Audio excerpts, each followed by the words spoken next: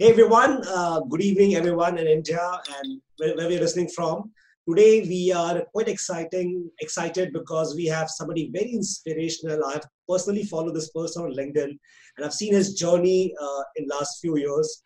And he is a very inspirational person because he runs a podcast which is called as Global 2.0, Human Global Global Top 100 Human 2.0 podcast, in which he interviews billionaires, multi-billionaires, interviews the world best people, path breakers. This podcast has over 10 million downloads. My God, 10 million downloads. And he also It's is actually more than that now. He's also a tennis speaker, a Forbes featured person. He has also appeared on Amazon Prime docu-series called as The Social Movement. And he's also a keynote speaker. He talks on the area of human potential, mindset, social anxiety, mental health. And he's also a consultant to Fortune 500 companies. And all this at the age of 22, right? So this is fascinating, right? This is like the dream life somebody's living right now. So Mark, welcome to this podcast, Being Iconic with Avinash Singh, and the YouTube channel as well. Thank you for giving your time. We have amazing audience from our side, very exciting to know these sessions. So to start with, I want you to possibly give us a 5-minute journey. What I've told you is what you have achieved, but I want you to share possibly what has gone behind in your life, which possibly still is not in the limelight, but your journey, how you have been through challenges you faced, and how you have come where you have come right now. Thank you for the beautiful introduction, man. And I totally live the dream. You know, every morning when I wake up, I'm like, wow, I'm literally living like some crazy movie. The matter of the fact is, I used to also think that same way of me living in a dream earlier in my life, but in a not so positive way, in the negative way. And I was like, so, for people that don't know me, I had a very interesting life. And for me, my parents, they came from Egypt and they immigrated to America in the East Coast a couple years before I was born. They came here with like $200, no money. My parents really just worked really hard. They really hustled. We lived in different apartment buildings, really just kind of lived the immigrant lifestyle in America of just grinding. And I remember, going to a school as I kind of grew up in second, third grade, when I was maybe like 9, 10 years old, that was a very small town. There was about only 5,000 people in this town, and there was no diversity in this town whatsoever, meaning there were only white people. I was the only person that looked different. Maybe, there were a couple other people in my school who looked different. And so, this really built the path for things like racism, for things like bullying. Also, at the same time, when I was experiencing these issues, I also began to develop health issues, things like ADD, asthma, issues with my stomach, appendix, throat, bladder, issues sleeping, issues with my skin. And, really what ended up happening was I developed, really just severe social anxiety. My mindset, basically from ages 9 until 18 years old, so almost 10 years, Right. was just put your head down, don't talk to anybody, nobody likes you, you can't add any value to the world, you're different than everyone, nobody understands you. That's what my brain was telling me for about 10 years. And so that's the kind of life that I lived from as I was a young kid all the way until I was ages 18. And as I turned 18 and went to college, that's where I sort of began to think a bit differently. That's where I kind of began to understand the situation and that I was in. And when I was 18 and I was in college, I fell down sort of a darker road in my life. And there was a time where, my social anxiety that I always had experienced as a kid, that went to social isolation.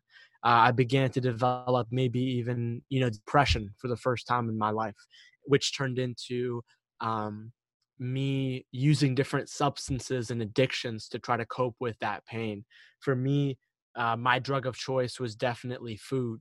Uh, you know, I, in less than a span of a half of a year, or even less than that, like a quarter of a year, I gained over 65 pounds and I weighed over 200 pounds and I was obese. And literally all that happened because I got depressed and I was just trying to deal with my emotions and pain with food. And I also, would watch movies and Netflix and play video games and hang out with the wrong people. Then eventually alcohol, drugs, partying, things like that. And, eventually it got me to a point where I was, even suicidal in my life. And so kind of all of this happened. And I began to turn it around through, a small series of incremental steps, nothing overnight or anything like that. And yeah, man. And then ever since that, I started a business, became a, entrepreneur, even though I've always been an entrepreneur my whole life, started a podcast, and then, here we are today. And, there's 1,000 things I could have mentioned, but that's like the 5-minute synopsis. That's inspiring, Mark. That's inspiring. So, Mark, I want to ask you, what do you see as a fundamental flaw in the society or in the education which breeds this bullying and the social anxiety, the racism? What do you see as a fundamental flaw in the system we are living right now? I think that's a super interesting question. So it's funny, right? Because so I received a Facebook message from someone who actually bullied me in school like a month ago. And they sent me this message, and this is someone who, verbally abused me and physically abused me for a long time. And they sent me a message and they said, I can't believe all these things that you're doing today. You're such an inspiration. I remember bullying you. And, they said in that message that the reason why they were bullying me was because they had so much pain that they didn't know how to deal with at that time, because their dad was an abusive alcoholic. And whenever he would drink alcohol, he would beat the crap out of him. And so, now that's really enabled me to understand that, people who bully and people who do mean things, it's because those mean things were done to them at one point in their life and they just haven't healed. And then in terms of like society, I don't know. I'm sure it's pretty complex. I think that, if you look at America, for example, I think America is a very interesting country in the sense of, it's very diverse, right? Like I view America as the country of the world. Everywhere you go in America, you're going to see Indian people, Asian people, Mexican people, Guatemalan people, people from Ireland, people from Norway, people from Australia. You're going to see all kinds of different people. And I think, like we all know that diversity is a good thing. It's good to have a diverse range of people in terms of like their race and also in terms of people's ideas, how they think about the world. But I also think that it's not the way that humans were designed. And the way that humans were designed were to be in a village, were to be in a small neighborhood where everyone looked like everybody else because they grew up within that same geographical proximity, within that same exact location. And then, in my book, I dig down into the neuroscience of this. And this is just simply the way that we were created. If, like, for example, if you are around people who do not look like you, your brain will send out different neurotransmitters and different thoughts and emotions to get you to feel like you don't belong. And it's a very natural mechanism because our brain was not designed to make us happy. Our brain was designed to get us to survive and to keep this organism moving forward. That is more important than positivity, And so when I look at it from that understanding, bullying and I guess making fun of people because of their race makes a little bit more sense. But, I also think that, this problem has definitely progressed for sure. I think for sure people today are less racist because we have access to the internet. We have access to seeing how other people around the world live. However, there are definitely still pockets, small pockets in America for sure, where these ideas have not really been diversified yet. And they're still very much contained in like these very small, like small town mentality, 5,000 people vibes that people just don't think that way. And so, yeah, I mean, I think there's a 1,000 issues I could point to: the education system, society, the government. I don't know. But at the end of the day, I think it just comes back to, how much control each person has and what they can control about themselves, and not to worry about things that they can't control, Yeah. Fabulous. So Mark, as you talk about the something very, very powerful, the neuroscience of why and how we may be not able to relate to other people, and the brain is designed to make us survive, not happy.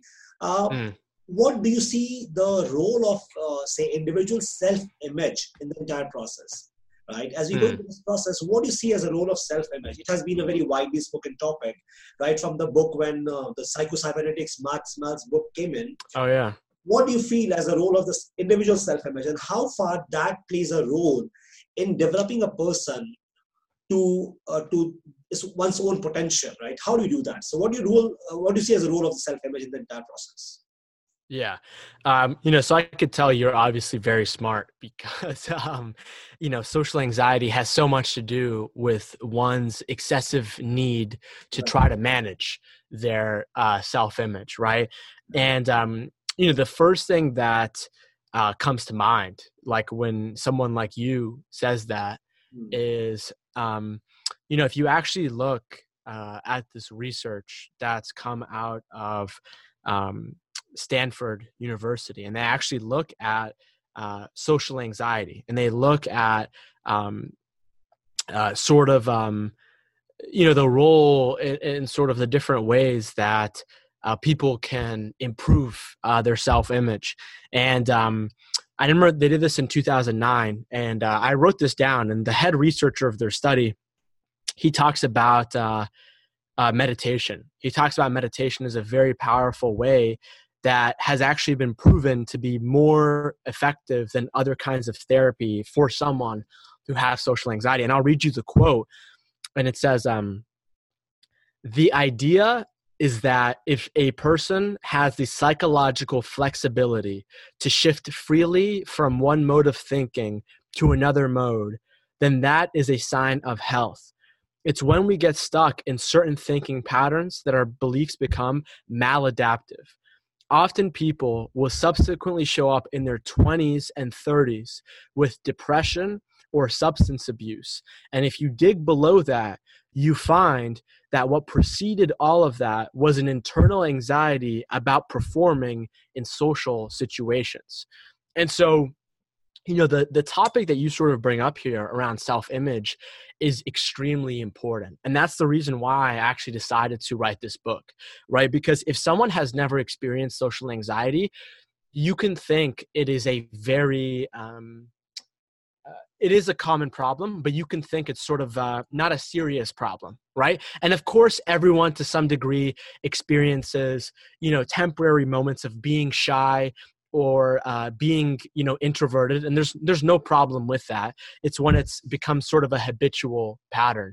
And the reason why is because if you have social anxiety, the way that you think about yourself and the way that you think about what you do here in life is heavily, heavily skewed. And the reason is because humans have grown to be psychosocial group creatures, meaning that our brains have progressed, evolutionary speaking, to, not only detect threats in the environment that are physical, like someone's about to come kill you or a tiger, but they've also been adapted to detect threats in the psychosocial group environments.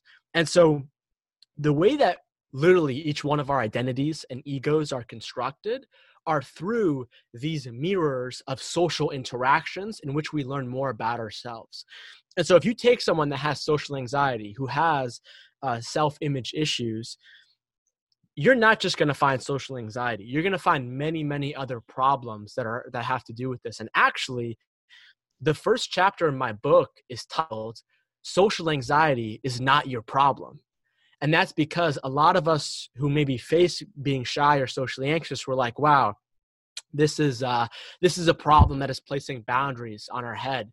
But when you actually dig deeper down into the root cause, you realize that it's not actually about social anxiety. It's about psychological trauma based on your neuroscience of the experience that you have created for yourself through the mental models and evidence that your brain collects and has conditioned to sort of find. And so if you take someone who has social anxiety and who has self-image issues, man, there are going to be so many other problems like that too. You're going to have some issues with maybe maybe substance abuse, or not necessarily a substance, but some sort of addiction. Doesn't have to be a substance. It can be, in my case, like with food or video games or something like that. And then in my book, I kind of go through this very simple yet complex, detailed way to kind of go through the steps to change the way that you think about yourself and to change your image in and of itself. Yeah. One of the posts I saw on LinkedIn where you mentioned very, very easy but very simple ways, yet very powerful, I felt, of how do you overcome. So I remember one of the steps you wrote was go on the street and ask somebody for the direction, right? It's not good. So can you just give me quickly, maybe for the audience, just a summary of how that looks like? How do you, like, simple steps, not very complicated, but how do you do that? Like when you are somebody having something like that, something of that sort of an issue for you. Yeah, for sure. So, so what you're talking about is exposure therapy, and it's like a whole chapter in my book, and there's many different ways to think about it. There's many different angles. Essentially what you're trying to do is you're trying to systematically expose yourself to this fear, right? And so it could be by talking to people. It could also be done in other ways. So for example, looking back on my life, I realized that I had a layer of social anxiety because social anxiety comes in many different layers. I had one layer of social anxiety around my physical self-image in terms of the way that my body looked, like how much I weighed, and then also the clothes that I wore, right? And I realized that's because the reason why I was socially anxious about those was because, growing up as a kid, my family didn't really have any money to buy me new clothes. And so I would wear the same clothes to school over and over and over again. And I remember people would make fun of me for it. And I kind of made fun of myself for it too. And I kind of felt bad. And so one of the things that I began to do was I remember I bought like a pink hat. I bought a bright pink, short shorts, very tight. I bought a tight pink shirt, and I would just go to the most crowded places in my city in Boston, in like the mall and like public centers. And I would just walk around, and I would, condition myself to not care about what other people think about my physical appearance. That's one of them. And I also, of course, like lost weight, and I started going to the gym, and I improved the way that my physical body looks. And then, when it comes to sort of what you said of things that you can do, it's funny, right? Because, this story, this is sort of how I began to do it. And I remember when I first sort of realized that I had social anxiety, I was like, I have to get out of this. I have to condition myself out of this. And so, like you said, one of the things that I would do is I made a plan to talk to strangers. And I remember I would, pull out my journal and I would write down like, hey, hey, Mark, go outside and start a conversation with 10 strangers. And then I would go outside and I would try to start a conversation with somebody, but it didn't work.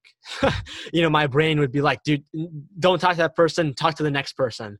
Then you walk to the next person, don't talk to that person, talk to the next person. Oh no, they look like they're busy. Your brain comes up with every kind of excuse. And like you feel like your forehead start to flash. You feel your armpits start to sweat and sweat drip down, and your throat trembles and your throat shakes, and your mind all of a sudden becomes scattered, and you have no idea what you're thinking now. And you're like, wait, what was I about to say?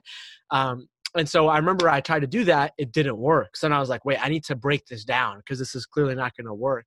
And so I was like, I'm going to walk up to 10 people and ask them what the time is. And so I walked up to 10 random people, just sort of seeking information that was purely information based. That was just black and white. And I was like, hey, sorry to bother you. Do you know what the time is? And they would, almost every single person said, yeah, the time is, 10:41 or something like that. And so after I did that, what I would then do is I would ask somebody for the time and also directions. And I would be like, to get to like some cafe that I could see like right there. And they'd be like, yeah, you just go straight, dude. It's right in front of you. And then it would be like, hey, ask somebody what the time is, directions, and then try to leave them a compliment. And so I'd be like, hey, that's a nice jacket, or hey, you have nice hair, or something like that. And then eventually it would get back to start a conversation with this person. And yeah, I mean, there's many different versions of that. And, in the book, it walks through people, all the different layers and the ways and how to tackle it and how it's different. But yeah, systematically exposing yourself to your fears can definitely be good for sure. That seems to be a very interesting book. I'll just come in some time, but I want to ask a few more questions before you come to the book. So, Mark, looking back now from this place, say 5-8 years down the line, in your past, what were the couple of fears which you had very strongly, which you possibly realized then or realized later, which influenced the way you lived? So, a couple of fears which you felt like very strongly gripped you and influenced your the life then in that point of time. Yeah, I mean, for sure. Obviously, one of them is social anxiety. Obviously. But social anxiety for sure. I'm sure a fear of mine was the fact that I wouldn't amount to anything. But honestly, I think the biggest fear, and this is actually a fear that like helped me become the person who I am today and helped me transform, is the fear that I won't use my potential. And what really, man, what ended up happening was, remember I was on Facebook one day and I stumbled across a video from Steve Jobs. And this video talked about Steve Jobs talking about death. And he talked about how death is life's greatest invention. Death is life's way of telling you that you don't have all of the time in the world. And it's to get you to actually do what you really want to do. And I remember when I was sitting in my college dorm room and I realized this, I was like, wait, what? I'm going to die? And I think the matter of the fact is because, I mean, I'm not trying to bash any like culture or any religion by any means. But I think for the most part, if you look at every cultural operating system, whether it's in India or America, when someone is born, there are standard beliefs that are automatically assumed that you don't even think. Yeah. And so whether you look at Christianity's heaven, or you look at some other life death sort of scenario, almost every single religion, almost every single culture has talked about death because they know how important it is. And unless you consciously think that in your own brain, I don't think you can get to that conclusion. And I think a lot of the times what started off for good reason of kind of establishing a death narrative of heaven or reincarnation or whatever you believe in, I think a lot of us don't really think about it anymore. And unless you've been taught it, you can almost sort of assume it. You can sort of give it as a given. And I remember for me, when I first realized it, I was like, wait, I could literally die tomorrow. And if I die tomorrow, I'm literally going to let, my biggest fear at that time, social anxiety, talking to people, I'm literally going to get some opinion of some other person to get me to not do something, versus like, if I'm actually like about to die, am I really going to care about that person's opinion? And then also, if you think about it, and you think about our thoughts and you think about our beliefs, those are essentially, neurons firing in your brain with electricity, with electrical impulses.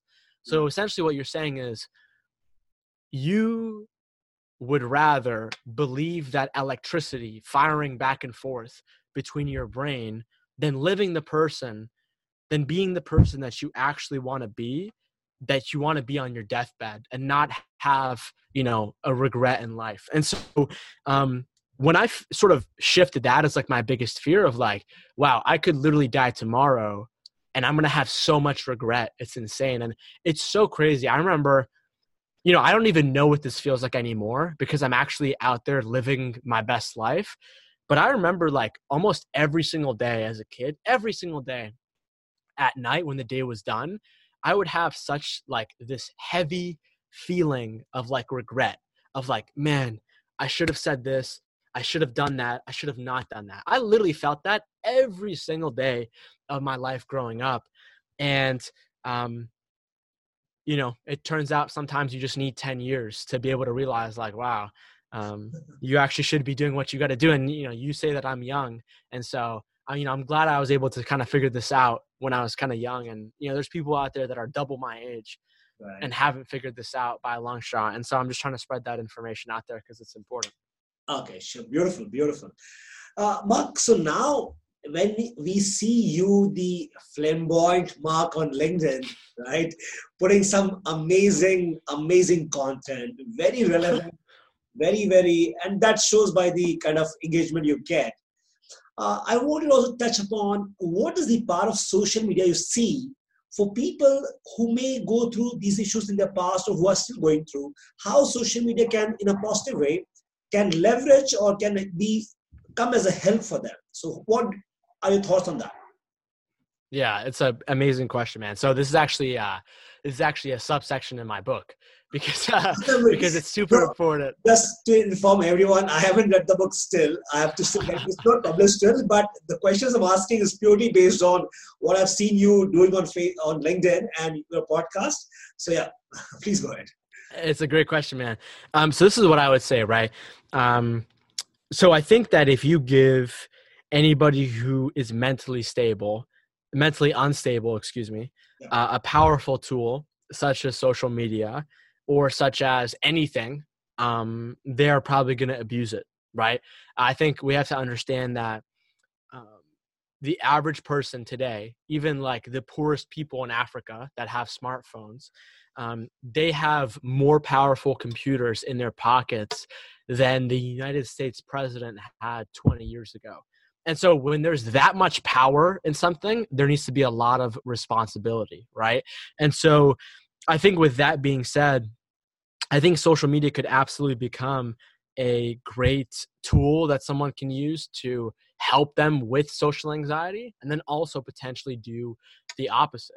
Believe it or not, the first time where, other than like, some of my close friends and family, the first time when I actually began to express and share that I was socially anxious, that I was afraid to talk to people, was actually on LinkedIn. I recorded a video at the end of 2017 for this challenge that they were doing called Let's Be Honest or Let's Get Honest or something like that. And I remember this was my first video ever on LinkedIn.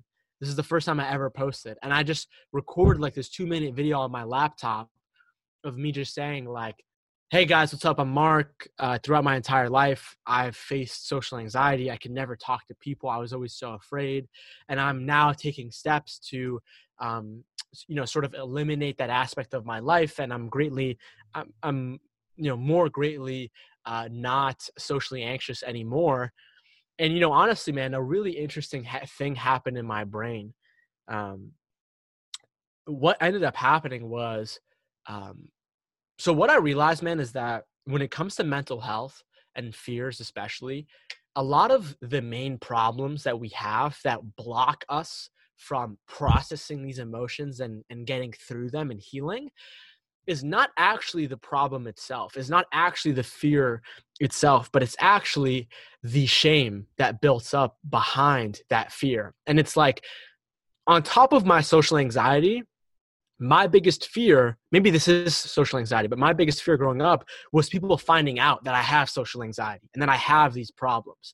And so when I lifted that shame, when I lifted that fear of fear in that LinkedIn video, and I began to do that in the world too, all of a sudden I felt like I had a insane degree of freedom around my social anxiety. And this is about like 1 year into my journey. And so I was already sort of like doing the right things to help me recuperate, but it was almost as if like a light switch just went off in my brain. I was like, wow, if I just posted a video of myself on the internet talking about my biggest fears for everyone to see, now it's out in the open. Now there is nothing for me to hide. Now there is no shame that I need to hide and try to block and prevent. That's honestly probably the biggest reason as to why I'm doing, what I'm doing. I'm doing it because sure, I want to help people for sure. And I didn't have these solutions to my problems growing up, and I want to give that to other people. But it's also like what I'm doing is also the same way that I'm also coping with having social anxiety and dealing with it. And so I think if you can use social media as that tool to, appropriately and respectfully kind of share with the world about, some of your problems that you're trying to be proactive about and maybe share your experience, I think it could be a great tool.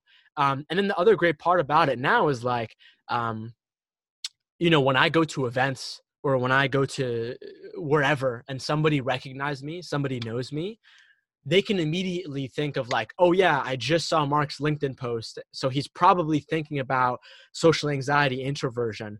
Versus if I just met some random person, there's often like a lot of small talk. But when you are able to accurately represent yourself online, the next time you meet someone, they instantly know who you are about, and you're able to just dive into deep topics like this one than just kind of shallowly cover, small talk. And so, yeah, man, that's what I would say. And so I definitely think it can go both ways for good and bad. And I think the last couple of points you mentioned was that I think it's very important also to be very authentic the way you are, not try to pretend something on the social media and something different outside. I think that integrity has to be maintained as well, right? You really put yourself the way you are and not try to portray something else than what you are truly in fact, So I think that point I can see inside you as well. Now, Mark, so coming back to one of the most important questions I wanted to ask. Now, I have been last 13, 14 years for me have been into the area of connecting science and ancient wisdom and spirituality. And one of the areas I work really deep inside is on the area of law of attraction. So I heard a podcast from you in which you mentioned about something happening, right? Something happening, and here next day you had some. So I want you to tell that, like, maybe some couple of instances which you came across and which for you was also fascinating, possibly. So what was that like? The Gary. Yeah, I mean, honestly, dude, it's pretty crazy. It's gotten to that point where I think that my journal is basically just a future predicting machine in the sense of like, of course this is not a 100%, but there have been so many times where like I'm journaling in the morning and I've written down something of like something cool that would happen, or I really feel like it would happen. And like literally the next day I get an email and it's like, hey, and so, I don't exactly know. When you do the journaling, you're writing about, sorry to interrupt, when you do the journaling, you're writing about what you want to happen or what has happened for you. What is that you do as journaling? Just to decode the journaling process you follow. Yeah, I mean, I think there's a few different ways I go about it. It definitely depends. I think when I'm writing about what I do have, it's probably more in a sense of just recounting what I'm grateful towards. Other times, I just write like free flow my thoughts to just try to process my emotions. Like I'll just literally write down exactly what I'm thinking to get a third perspective or mental clarity on my brain. And then when it comes to like kind of what you're saying about law of attraction, what I usually do is like usually after I write down what I'm grateful for, I'll be like, man, like, and I'll try to imagine it too.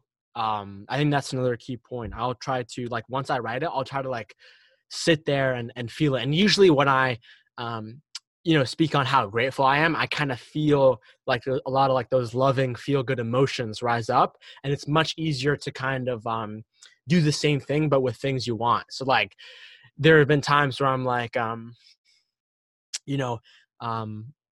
my book comes out, it's going to be a New York Times best-selling book. And I see the email and I see the Amazon ranking and I see the letter I get and I see the different like New York Times bestseller, Mark Metry. Like I see these things, I experience them. Sometimes I'm like, man, I wish I could speak next to like Gary Vee, for example. And then I'm like sitting there and I'm like, wow, I'll be like up on stage, I'll be rocking it.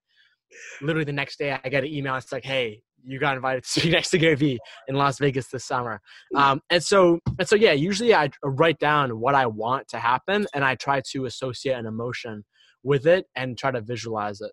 And yeah, I mean, there's been so many examples. And also if you understand that you also know that it works in the reverse. And I've had so many problems earlier in my life. And you know, that's what I think a big part of it is. I think that, I think throughout my entire life, just since I've been here on planet Earth, I think I've had a very high capacity for like these kind of spiritual things, but I just didn't know how to use them. And so I think they were working against me. And so when all my time as an overthinker, I'll be like, man, I hope this doesn't happen. Man, I hope this doesn't happen. Happens. So I think a big part of that was just I didn't know how to sort of use the weapon that I've been given throughout my entire life. But now that I'm starting to learn how to harness it, I'm able, like, that's how a ton of these good things are happening for me now versus before a ton of not so great things. So, you know, it is what it is. Amazing. And I hope that amen to your New York bestseller. I hope that hits the first day, the launch. Now we'll go through some quick questions, short answers possibly. And we have 4 or 5 of them. And then we come to the book. We'll talk about your book and then we are like good to close for this time. So quickly, Mark, what is the gift you have been blessed with? Oh, man. I think the gift that I've been blessed with is, okay, so I'd say 2 gifts. I think one, it's the gift of paradoxicality. And so I think whenever I think of an idea, whenever I think of something, I always think of the opposite, and I'm able to hold where both of those perspectives can be true at the same time. So I think that's one gift. I think the other gift is that I think through the years, I've learned how to talk about things and express things that everybody feels, but they don't know how to put into language. And so, you know, people tell me that all the time with my LinkedIn posts. People tell me that on my podcast. I'm sure it doesn't happen every time, but I think those are my 2 gifts. Beautiful. Now, if the Mark right now can speak to the Mark in the school who was getting bullied, right? 3 advices to that Mark then. Oh, man. 2 or 3, like depends on whatever number you want to choose. Yeah. So I mean, I'm gonna pull a curveball on you. So what I would say is you know, honestly, like, you know, a lot of the things that happened to me in my life were definitely not the best, and they definitely weren't the worst. You know, for sure, people have had way worse things happen to them. But I literally would not trade anything in my life to like go back and change what happened to make it better, because I just would not be the same person today. And, you know, I'm very much generalizing here and assuming, but I know so many people who they tell me they never really had any kind of struggle growing up, and now they're super lost and they have no idea what they're doing in their lives. And so I'm grateful I had that time where I was lost early on in my life and I was in adversity. And so with that being said, if I could tell Mark one thing, that young Mark, I would just say, like, dude, I'm super proud of you, man. Just keep going. It'll all turn out good in the end. You just might not be able to see it right now. Amazing. One habit or one weakness the current Mark still has to conquer. Oh, man, dude. How much we could do a different podcast on this. Just quickly, short one. Yeah, I think one of them for me for sure is like not becoming more emotionally reactive, but becoming more emotionally flexible in the sense of, so, you know, so I think one reason why I had social anxiety, I believe, is because I was a highly, highly emotional being, which means I could easily pick up on the emotions of other people, which is a great skill, but it can also be very, very dangerous, again, if you don't know how to use it. Yes. And so I think that because of that, that's what gave me social anxiety, my very high perception of emotions and how other people's energy move. And so I think because of that, and because of me kind of going on this transformation of me putting myself in front of these fears, of me putting myself in front of uncomfortable emotions, I think there's a part of me that has largely shut down emotions. There's a part of me that I think definitely needs to work more on feeling my emotions more, both positive and negative, because I can definitely still have that tendency to just be like, oh yeah, let me put on like my suit of armor into the world, my mask, and try to protect myself. When in reality, I've got to realize that, you know, these emotions, everyone faces them, even the super successful people. And it's not a sign of weakness that you're facing a particularly negative emotion unless that is, you know, perpetuated for a long time. And so I think, you know, the way that that's come out in terms of consequences is me being emotionally inflexible, right? And so when I'm in entrepreneur mode and I'm in like a business meeting, my brain is in a completely different way than when I'm, you know, sitting down with like my significant other and just like talking about life and just relaxing and hanging out. And so I think it's that emotional flexibility that I'm continuously working on today to make me the real person I want to be in different environments. Yeah. Amazing, amazing, amazing. So Mark, if today is the last day of your life, three things you would do. Three things you would do today. Three things I do today. Okay. So what I would do is I would say, screw March 14th. The book is coming out today. Then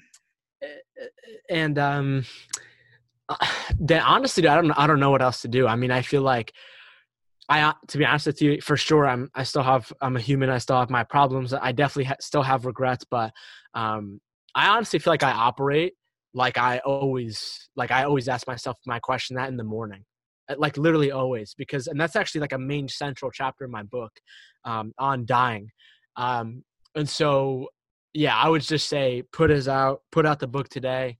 And then, yeah, that's what I'll say, bro. Put out the book today. That's it. Amazing. Amazing. Last question before you go to your book. So do you believe in God? Yes, 100%. Beautiful. Beautiful. Okay. So tell me about the book now. People, you have been. What about you? And just give a brief about what it exactly contains and why a person facing any kind of emotional challenge, mental challenge should pick up this book and how that book possibly would help you, because today we have so many books coming out every day, right?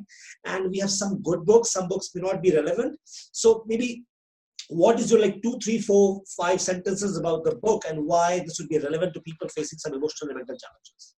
Yeah, so this is what I would say, man. So I totally agree with you. As someone who's a podcast host like you, man, I've interviewed almost like 300 people now. I've read so many books, and a lot of those books were a big fat waste of my time. And honestly, I feel like I literally feel like I've read this, like the same book in different versions, like probably 10,000 times. And it's like all these books that come out on like how to be successful. And it's like, here are the principles. Step 1, be consistent. Step 2, be positive. And it's like, dude, what?